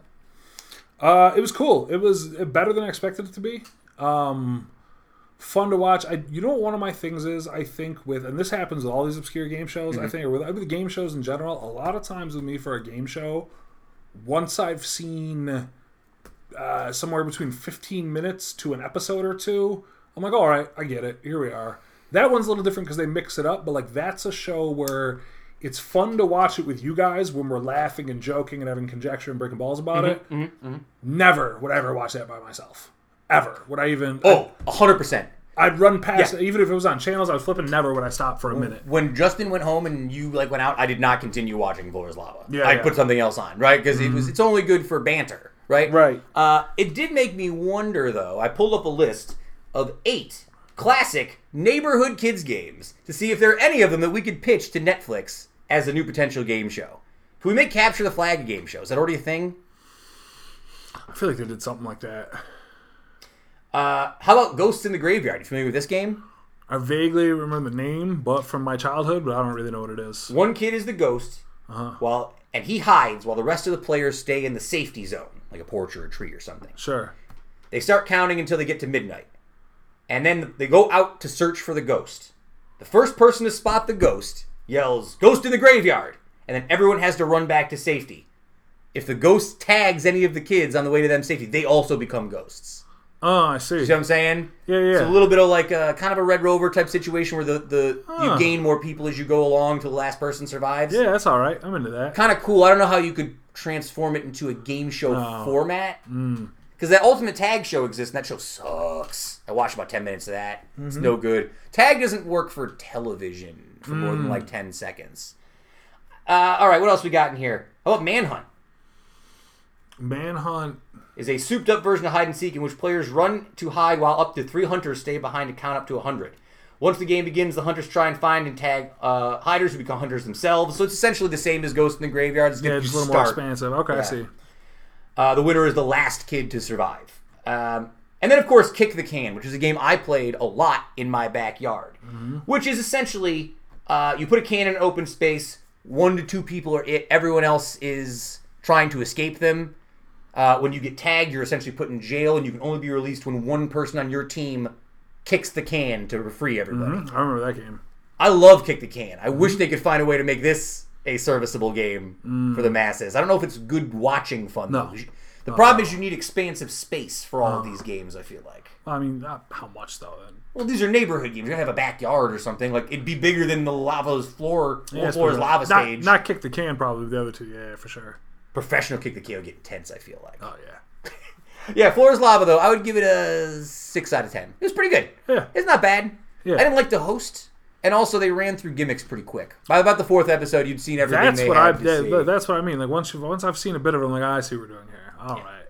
All right, let's do this week's history lessons. They're pretty good. I like this week's history lessons. On this day, 1613. How about that one for you? The Globe Theatre went up during a performance of Henry VIII. The Globe Theatre in London was built by Shakespeare's acting company in 1599 from the timber of London's very first permanent theatre, Burbage's Theatre. This is really the theater that people associate with most of the early Shakespeare stories. It was a theater in the round, which is very like a common thing you hear in theaters today. It's not common in theaters today, but it was common in this era to put on Shakespearean plays. Like other theaters at the time, it was a wooden structure with a stage at one end and covered balconies. It could seat about 1,000 people with room for another 2,000 standing room people. Let me see here. There is a modern version of this, even though it was burned down in 1613. So you can go to London today and see Shakespeare's Globe. It was opened in 1997. However, even though the building itself is exactly the same, it's located at exactly the same space and the same size, the modern safety requirements mean you can't have 3,000 people in there. So now you can only have 1,400 people in there. Right. But back then, they didn't care about that, so they just jam mad people in there. One of those weird things you read about in school that I never really think much about again in the Globe Theater. But, like, I'd like to go see what it's like now. 1,400 people. They still put on shows there, I guess. Seems kind of cool. Intimate shows. That'd be wild. Like the idea of an intimate concert. What's a good size for a venue if you're going to see a band? Depends on the band. That's a good point. Depends on the band. I think. It's true. I've seen a couple of bands at the Odd, and it's always kind of disappointing. It's a separate thing because they book terrible bands at the Odd. Yeah, it was like, Who Dolls were good. Was that time but even still. Yeah. When was the last time they had a great band at the Odd? Kanye. I mean, Fish, for people who like Fish. Even Kanye wasn't Kanye when they had him at the Odd. No, that was like College Dropout era Kanye. Like, that was really... Like first single College Dropout era. You just say that because Kanye's become Kanye. If he didn't become Kanye, you wouldn't say that. It was like Lupe Fiasco played at the Stanley. You know what I mean? But like, when's the last time a great band? If you're into country, I think they had some country bands. If you're into like Godsmack or Nickelback, I think they came. Utica doesn't have a big time concert venue. Well, we also are kind of small. We're befuddled by the fact that we've got Syracuse and Albany right next to us. Right. If you're coming through the center part of the state, why would you not just go to Syracuse, which has got, besides the Westcott, now they've got Lakeview Amphitheater, they've got the whatever they call it, the On Center, or whatever. Whatever that thing is out there, but they've got places. They've got the Carrier Dome if you're trying to get nuts. Yep. They've got the Field House if you're trying to get nuts. All the different places, and Albany's got tons of places too. Why would Utica be the stop if you've got Syracuse and Albany? That's what's tough about the concert market specifically. And it's not like building a big giant venue would suddenly draw artists in here to come play because we don't have that many people to fill it, right? 100%. Like, that was something I got to learn. I always kind of knew from an outside perspective, but I got to learn with my time spent with Saranac and dealing with concerts and bookings. Although I didn't do the booking, dealing with people who book the concerts and stuff, getting to learn a lot more about the market and about the notion that it makes sense because if you're population in the city of Utica is 50 or 60 and Syracuse is 150, it's about how many tickets if you're a promoter, you want to sell as many tickets as possible, and there's a capacity, you know what I mean? Yeah, and I think too, you can't bring like Dave Matthews Band to Saranac because you can't get enough people in there to sell enough tickets to pay the Dave Matthews Band or not for whoever nothing, else you might like. You can't get Radiohead to come to Saranac because the stage isn't big enough to fit their like stage setup. Like some bands have such an elaborate stage setup that they can't play everywhere, right? The Odd's not going I saw Kanye years ago at the Barclays Center, and that guy had a stage for sure. That was a volcano. It was the size of the audience. Opened. It was massive. In front of the stage, turned into a mountain. It was wild. The Jesus tour. Unreal. What a great tour. One of the best live shows I've ever seen. All right. Moving on this day, 1941, Germans advance into Soviet Russia. Even though Russia and Germany had signed a peace pact in 1939, Stalin was not aware that was already aware that this was not going to last. He was, however, surprised how quickly the invasion came. On that day, 150 German divisions poured across the Soviet Union's 1,800-mile-long Eastern Front, one of the largest and most powerful military operations in history. Primarily because I've done a lot of research on this for my kids in school, is because of the Luftwaffe. I can't pronounce it. The Luftwaffe. They're Germany's amazing military air support, which was much better than what Russia could deal with at the time. However, much like Napoleon Bonaparte in 1812, Hitler and the Nazis failed to take into account Russian people's historic determination in resisting invaders, and also how goddamn cold it gets in Russia. Although millions of Soviet soldiers and citizens perished in 1941, the defiant Red Army and bitter Russian populace were steadily crushing Hitler's hopes for a quick victory. Stalin had far greater reserves of the Red Army divisions than German intelligence had anticipated, and the Soviet government did not collapse from a lack of popular support as the Nazis had expected. I find an interesting thing about this, and I don't know if you ever heard this. Have you heard the theory that Stalin was the one who found Hitler in the bunker? No. So that's wild. Yeah. Stalin himself? So the narrative a lot, I think, for people is that, like, Hitler kills himself in the bunker, and, like, the Germans lose the war to the Allies, right?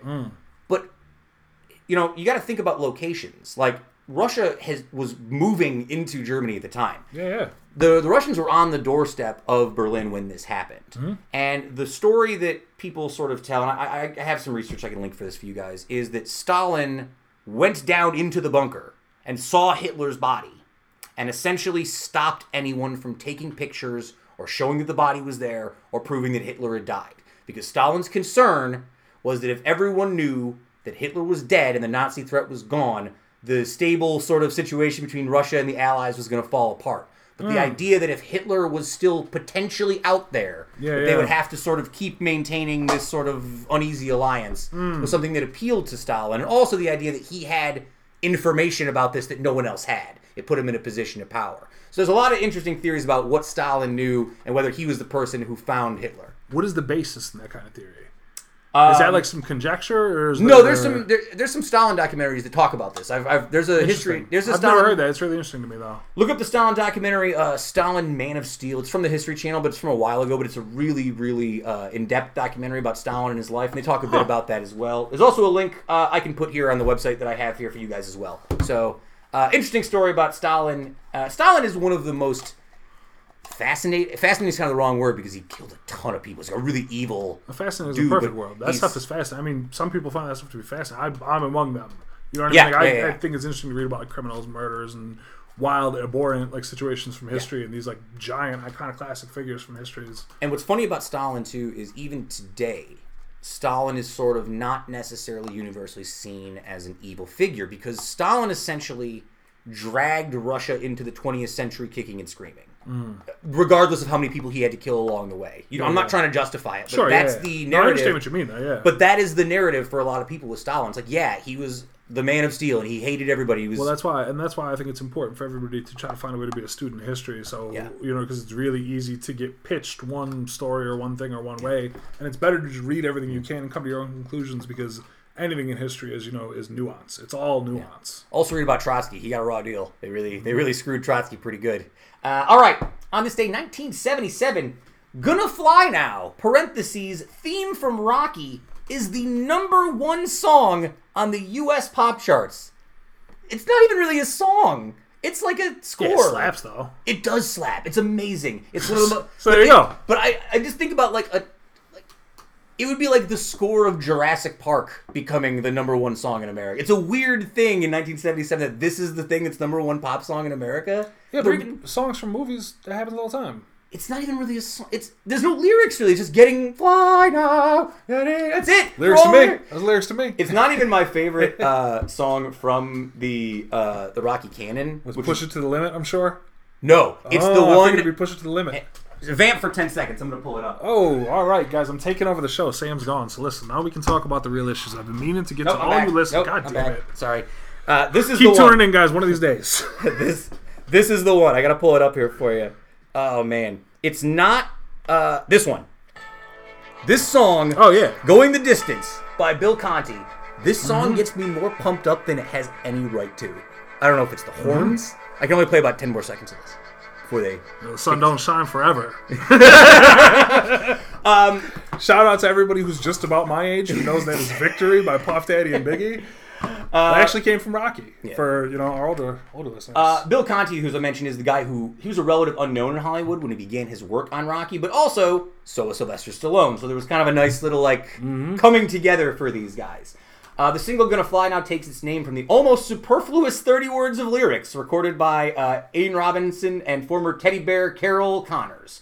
Though it lost the competition for Best Original Song to Barbra Streisand's evergreen theme song from A Love Is Born, Star Is Born, so Star Is Born just loves winning the Oscar. It has remained an instant, recognizable piece of American pop culture in the years since the release. Stallone has continued to churn out action flicks, and Bill Conti has a highly successful career as a composer. He won an Academy Award in 1983 for his score for the film The Right Stuff. Do you have any particular, I guess it's tough because you're talking about movie soundtracks, and sometimes you're talking about songs from a movie, and sometimes you're talking about the score from a movie, right? We did talk a couple days ago about John Williams and how he just puts out an outrageous amount of amazing film scores. A lot of people. Yeah, there's a lot of big names in film scoring. But is there any particular, film scores or soundtracks that you go back to and like a lot? Lots. It's not always something that I listen to for as much as I might like or appreciate. Some stuff outside of the big ones for everybody, you know what I mean? Yeah. The big ones that you really hear from kind of everywhere. I'll tell you what, I really enjoyed the Black Panther soundtrack album. Yep. I thought that was super cool. Kendrick Lamar be the music director. I like the idea of having a music director for your film who sort of so what I'm looking for curates your soundtrack and your whole playlist and everything like that. Well, we talked about that when we just watched Watchmen on HBO, where it's very clear that Trent Reznor and Atticus Ross were given full control of this entire soundtrack, and you can tell because it leaves that certain flavor to it. When I was younger, I always enjoyed the soundtrack for the movie The Rock. Oh yeah, I think that's somebody. I can't think of who that might actually be. Zimmer. It might be Hans Zimmer. I have to go back and look. It was pretty cool track. Hummel Gets the Rockets blasting around. I was 17. That was pretty cool. I mean, Pulp Fiction's when everyone talks about. That's less of a score than a soundtrack. That's a soundtrack. Yeah, that's songs. I actually kind of like the Avengers score. I know that's sort of a main, the Avengers theme song is kind of cool to me. That whole you and me specifically would be remiss and we'd yell at ourselves after the show if we didn't talk about John Carpenter. We didn't talk about John Carpenter, synth scores and stuff like that. Favorites. Oh man, The Thing, Halloween, Escape from New York. The Fog soundtrack is really, really cool that he made for that movie. Awesome. I'll say one of my ride or die guilty pleasure picks for this specific category. The track, The Portrait from the soundtrack to Titanic, which I think is a really strong score. So The Portrait is basically the Celine Dion song, My Heart Will Go On, that main theme, but it's just solo piano. And I think it's a stunning piece of music, from a composition standpoint. And also, I like some of the tracks they use, some of the Irish tracks for when they're down in third class having the dance party, when he's teaching how to dance. And also the song Nearer My God to Thee, which is an old hymn that the foursome in Titanic, right before the boat goes down, foursome's walking away and they come back to we're going to ride it out, gentlemen, we're going to play, and they do the last song, and they play that song while the water's rushing into third class and everybody's dying. It's very sad. That song is an old hymn called Nearer My God to Thee, which I think is an awesome hymn. I'm not a religious person, but a lot of I'm a musician, so a lot of religious hymns, that's a lot of foundational roots music for a lot of what we listen to in popular culture now. So Titanic, I guess, stands out as well. Yeah, Titanic. I would be specifically remiss if I didn't mention Jurassic Park as a kid. Absolutely. The Jurassic Park soundtrack haunted my memories. The Imperial March. When I was a kid, I wasn't even a Star Wars kid, but that dun dun dun dun dun on a CD. Hell yeah. You would ride around in your Explorer playing it. Had to let people know. All right. We always wanted to get a Darth Vader costume back then, before we had the internet to order stuff like that from. Because wouldn't it be funny if, like, car pulled up next to you and Darth Vader was in the passenger seat, but the Imperial March was coming out of Fries. Large cola. Exactly, that's probably why. On this day, 1979, the first Sony Walkman goes on sale. We've already been 19 minutes into this history segment, so I'm not going to spend too long. We did other stuff before history, too, so don't beat stuff up too bad. So the Sony Walkman wasn't so much a breakthrough in technology as it was a breakthrough in imagination. There was a gentleman who was working for Sony at the time, Misura Ibuki. Hope I said that correct. Shout out. He was in production and testing, and he was there to listen to a lot of the stuff. And he made a special request because he would listen to music while traveling cross country. So they essentially built him a portable stereo for international flights because he wanted to be able to hear stuff. So they built him this proto Walkman with these big giant headphones and custom batteries that ran out halfway through the trip. But even though they died, the idea sparked merit, and that's where the idea of the Sony Walkman came from. After a breakneck developmental phase of only 4 months, engineers had a reliable product ready for market that cost about $150 in 1979 when it first came out, which is pretty expensive, I guess, for 1979. Right? And those are early Walkmans with the no anti-skip protection. You couldn't move it, couldn't do anything with Walkmans didn't skip.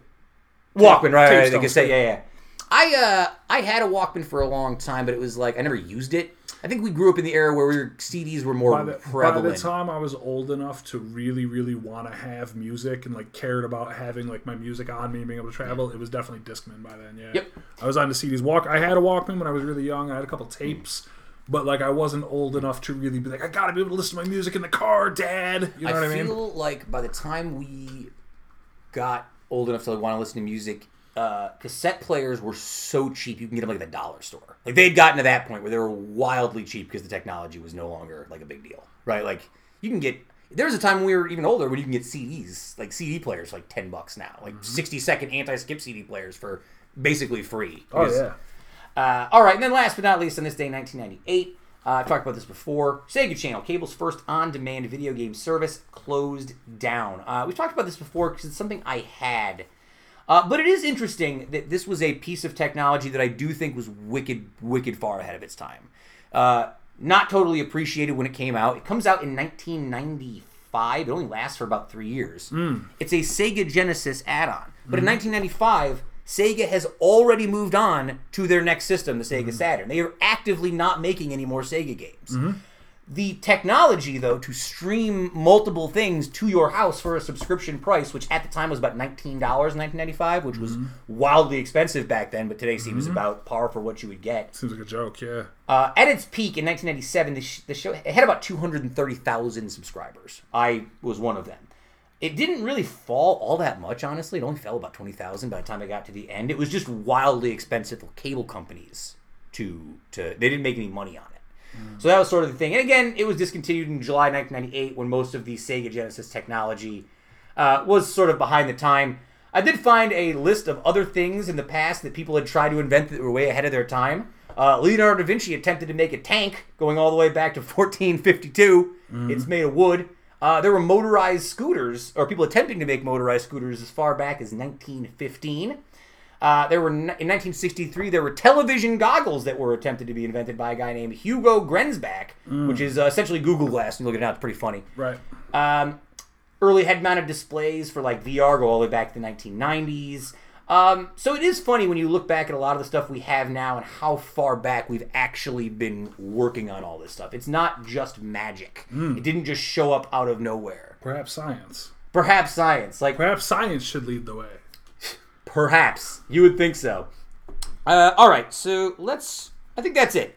We'll move on to history lessons. What else do I have here? Okay, so let's do a couple weird stories this week. Here's your big coronavirus fatality this week. Chuck E. Cheese, the parent company of Chuck E. Cheese, is closing 35 of its locations permanently. That's it, Chuck E. Cheese, another victim of the COVID times. What are your thoughts about Chuck E. Cheese closing down, Kev? Chuck E. Cheese is a child casino. Yeah. It sells overpriced bad pizza and dirty soda to ugly kids. I don't know. That's not nice. Yeah, no, I don't care at all. I'm sorry. We talked earlier about movie theaters being a place that are the worst potential places to get COVID. Well, you wouldn't call me a Chuck E. Cheese before COVID. Oh, for nothing. It's a child casino. That's all it is. Also this week, here's a weird invention. For folks who are having trouble not touching their face during Corona times, NASA is designing You have my attention. NASA is designing a vibrating necklace that you wear around your head that stops you from touching your face. The technology will hang from your neck, but as your hands get close to the device, it starts to vibrate. The vibration is supposed to remind you to keep your hands Shout out to NASA. away from your faces. NASA. I'll tell you what, they never people want to be mad. A lot of haters want to say NASA didn't do some things NASA said they did. A lot of people real gassed up off The Shining, talking wild. But NASA always out here. So much. It's funny because the thing you talked about just before, there's all these various different inventions and all these different things going on. It's funny when you start to look at, not the proper word in this context, but etymology of these different inventions, and how much stuff comes through NASA and the space program, and the notion of like things we figured out at NASA, and because of our exploration of space and trying to get a better understanding of what goes on past the ozone, inventions that have come to be useful in like everyday life, stuff you would never think of. So awesome for them, because honestly, that's my biggest struggle. I'll wear the mask, I'll wash my hands, I'll clean the surfaces, all that. The touching my face is hard, especially as a guy who has a beard in the summer. It's almost impossible. You know what I mean?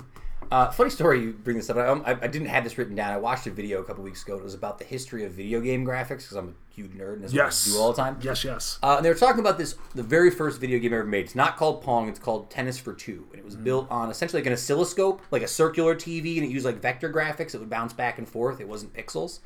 But the design of that came from the U.S. military attempting to figure out how to accurately range mortars and missiles. Because in that time, you had to do it with like calculations by hand. This was the first device they had the computer calculate how to figure out missile trajectories, and then they turned it into a video game sort of by accident, and that's sort of the early starting point of where video games come from. It comes from trying to figure out how to land missiles more accurately. So that's why one of the first games is Missile Command. So there you go.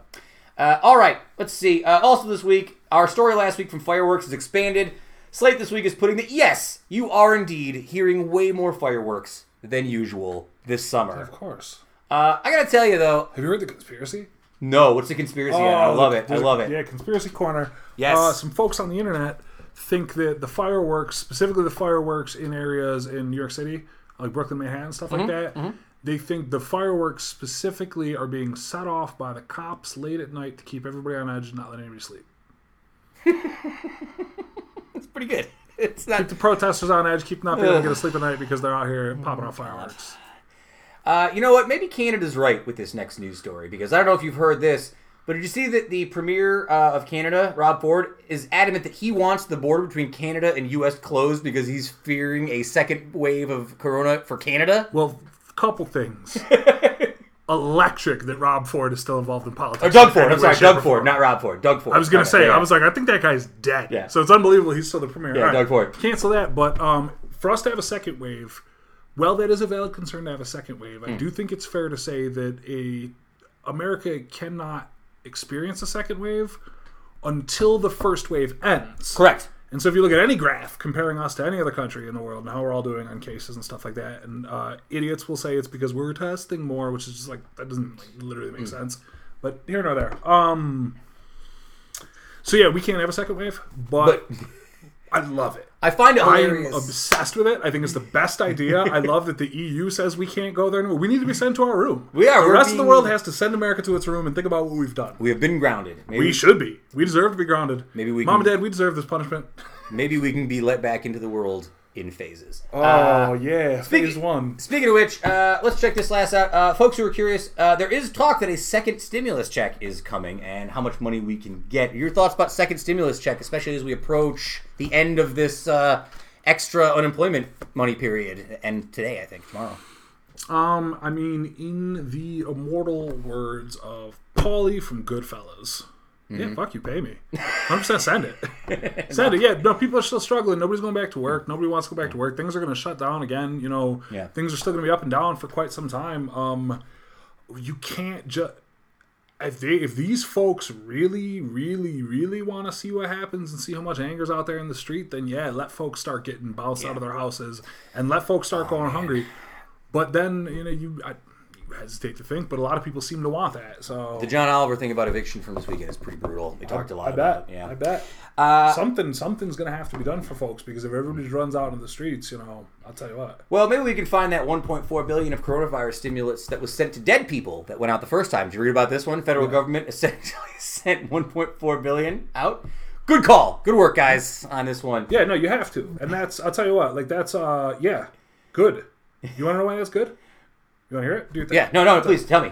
Because this is the thing, we don't have time to be fucking around with money. This country is obsessed with anybody who they think doesn't deserve it getting more of a penny than they might deserve. This country is obsessed with what people deserve and policing what other people get. Here's the thing: sure, we shouldn't have blown this money, but we blow so much money on dumb shit.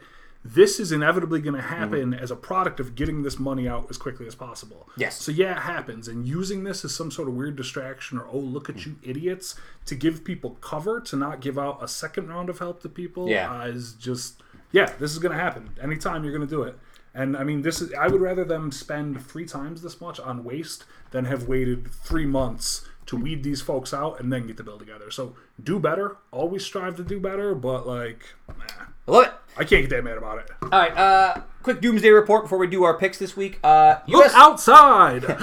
U.S. Army has awarded pocket-sized drones a $20.6 million contract. So if you were worried about an army of pocket-sized drones owned by the military, congratulations. You found this week's doomsday report. Also, if that's a little too dystopian for you, you want something a little more mystical, a grave full of 16th century child skeletons with coins in their mouths was found at a construction site in Poland. So if you were concerned about the drones, now you should be concerned about the spirits of 16th century dead children with coins in their mouths that they found in Poland, which sounds like the start of the best horror movie I've yet to see this year. What I keep telling people is that the Mayans were right. And the world ended on December 21st, 2012. And this has all been the death throes fever dream simulation, and Morpheus is trying to tell us to wake up.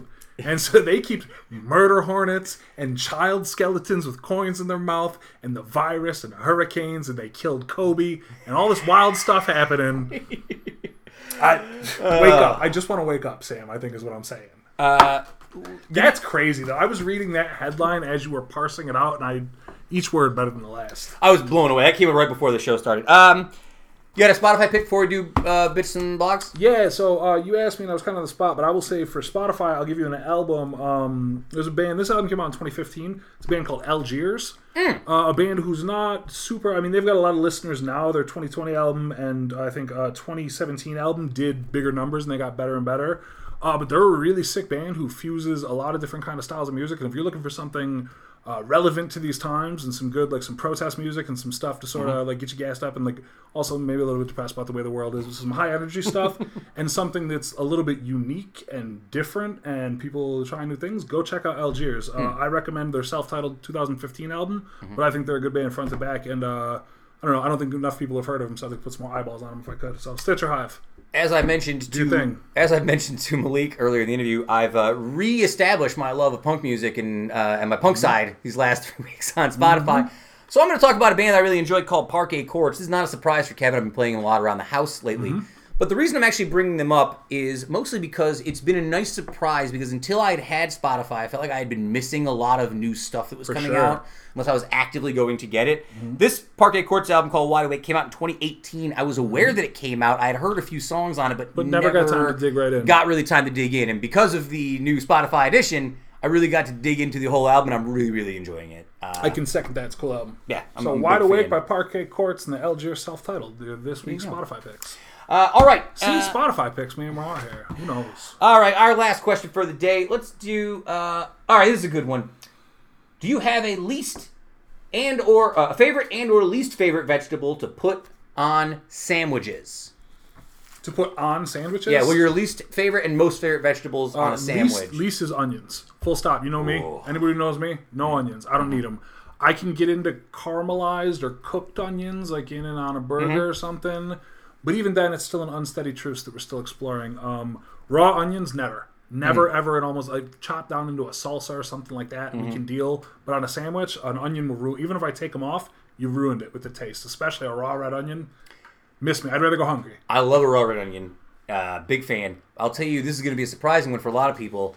I miss me with that slice of full beefsteak tomato you put in my hamburger. No, thank you. I don't want the tomato either. To be honest with you, tomato's number 2. I like tomatoes. It's just not functional when it slides all over. It doesn't stay in the burger. It either disintegrates or it falls apart. It tastes fine, but it always ends up in like a shredded up piece on the side of my plate. Yeah, I never need it. It all comes out in one bite. Yeah. So then what is your favorite vegetable to put on the sandwich? I like a red onion. I mean, you're That's fair. crapping on me for that. That's fair. Hey, whoa, listen.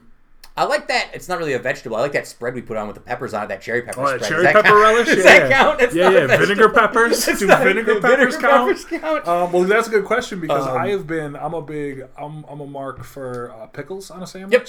I've always liked pickles on like tuna fish, and I've always liked them on burgers like pickles. I've been putting pickles on turkey sandwiches lately. Game changer. So good. But straight vegetable? A pickle's an interesting one because I like pickles, and I like a pickle on a sandwich if I make the sandwich. But do not give me a warm pickle on a McDonald's cheeseburger because it's gross. I find those pickles to be disgusting. I mean, I'll still take those, but those are not my favorite pickles for sure. Pickles need to be cold and crispy, not warm and floppy. I'm sorry, it's a real particular for me. I'm trying to think of the vegetable add-on to the sandwich for me. Well, I had a backup question for you. Okay. You prefer give me a backup question so I can think about it for a minute. Do you prefer a shredded lettuce or a leaf of lettuce? Oh, shredded. Oh, really? A leaf is garbage. Here's the problem. A lot of places you go, you get the leaf. They try to put it on too big, and the leaf gets the same problem. You get that fat vine in the back, and you pull out the whole thing. Yep. I would rather have it shredded on there. I had a question for you about pickles. Dill or bread and butter sweet pickles? Dill. Yeah, all the time. Of course. Okay. I like a pickle. I like a hot pickle if you can find me that, like a spicy pickle. Or a zesty. Zesty. Yeah, I'm with you on that. Can I tell you something? Did I tell you I made pickles a couple weeks ago? No. I made pickles. Hey, first time in my life. Yeah. I'm into it. I made them. They were good. They're not here. Nah. They're not here. It's funny. Well, they will be. I'll make some pickles. I was going to bring this up earlier. I never got around to it. I've noticed I'm having a weird time lately satisfying cravings. You're dehydrated and thirsty. Yeah, I suppose. I've been drinking a lot of water, though. Like, I'm going on my way to drink more water than normal because I know I've been dehydrated. But I feel like I'll eat something that I normally like and I'm unsatisfied lately. Because you're probably burned out on eating. You eat a lot of the same stuff. Yeah. And when you eat, I get into a routine pretty easily. Yeah. And when you eat a lot of the same stuff over and over, it becomes unappealing for sure. I'm with you on that. I noticed, like, I'm a big fan. I love a big can of cola. You know me. Oh, my God, yeah. But I have opened 7 cans or bottles of soda in the last 2 weeks and have been unable to finish any of them. Which, for anybody who knows you, is wild. I don't know why. I don't know if it's because it's too hot and I like a cold beverage and it's melted down. I don't want it anymore. 100%. It's too much. It's syrup. It just, after a while, that's what it's become for me. For stuff like that, for stuff that's like not really good for you, that you might eat a lot or like drink a lot or whatever, it becomes gross when you overgo on anything. But also, I do find one of the things, and you'll hear a lot of people say this. I don't remember where I heard it a long time ago, but I sort of think it's the gospel. A lot of times when you have a craving, you're craving something, but you can't figure out what you want. Yep. You're craving water. Yeah. Your body wants water because our bodies need a lot more water. And here's hydration, my little hydration minute. Since it's summertime, big fan of hydration. I think you try to stay hydrated as much as you can. One thing that people forget is you drink big amounts of water at a few different times, and that doesn't really do very much for you. Your body can only take in so much water at once, so you're better off taking smaller sips. Like if you were to actually have 8 ounces of it every hour, every half an hour, that's a better way to go than just slugging 2 bottles at once. You're going to pee out most of that before any of it hydrates your body. So drink less more often, spread out, especially in these sticky summer months while we wait for the rains to come. And that's been your hydration minute here on the Uticast. Beautiful. Shout out to Heather Waz. We love you. Miss you. Hope you're doing well. Could you imagine how cool it would be if Heather was here? It'd be great. It's been so long since we've had Heather in the studio. Shout out to Malik Gayle. Thanks again. Love the show. Support him on Spotify, iTunes, SoundCloud, Stitcher, whatever. It's on everywhere. He's got a cool show. With I love people who have a vision and idea for a show and just like pick a specific thing like that. Yeah. He's cool. It's cool stuff. He's texting me right now as I'm doing this. Oh, there you go. All right, and again, follow us on. You can follow Kevin Sullivan. You can follow me at SF Doom. Follow Heather Waz1. Or you can just follow the podcast at Uticast. We are on Facebook, SoundCloud, Stitcher, Spotify, Instagram, Apple Podcasts, iTunes. We're all over the place, man. We're on every social media platform except, I don't know, what are we not on? I guess we're not on LinkedIn. No LinkedIn podcast. Trying to get on there? No. What are we on? We're not on Snapchat. We're not on TikTok. I'm on Snapchat. Yeah, but we... Am I linked? Wait, do I have this listed as... I might just be me. I might not... Sometimes I list this as Uticast. You better not be snapping as me out here on Snapchat. You're a single man. I can't have you snapping on my behalf. I don't know what's going on out here. Sign our humanoids. Keep it tight. Woodstock lives. The tape machines are rolling. We are desperately, desperately out of time. And much like always, we will see you next week for another episode of the Uticast. Stay safe out there, folks. Wear your masks. Hydrate.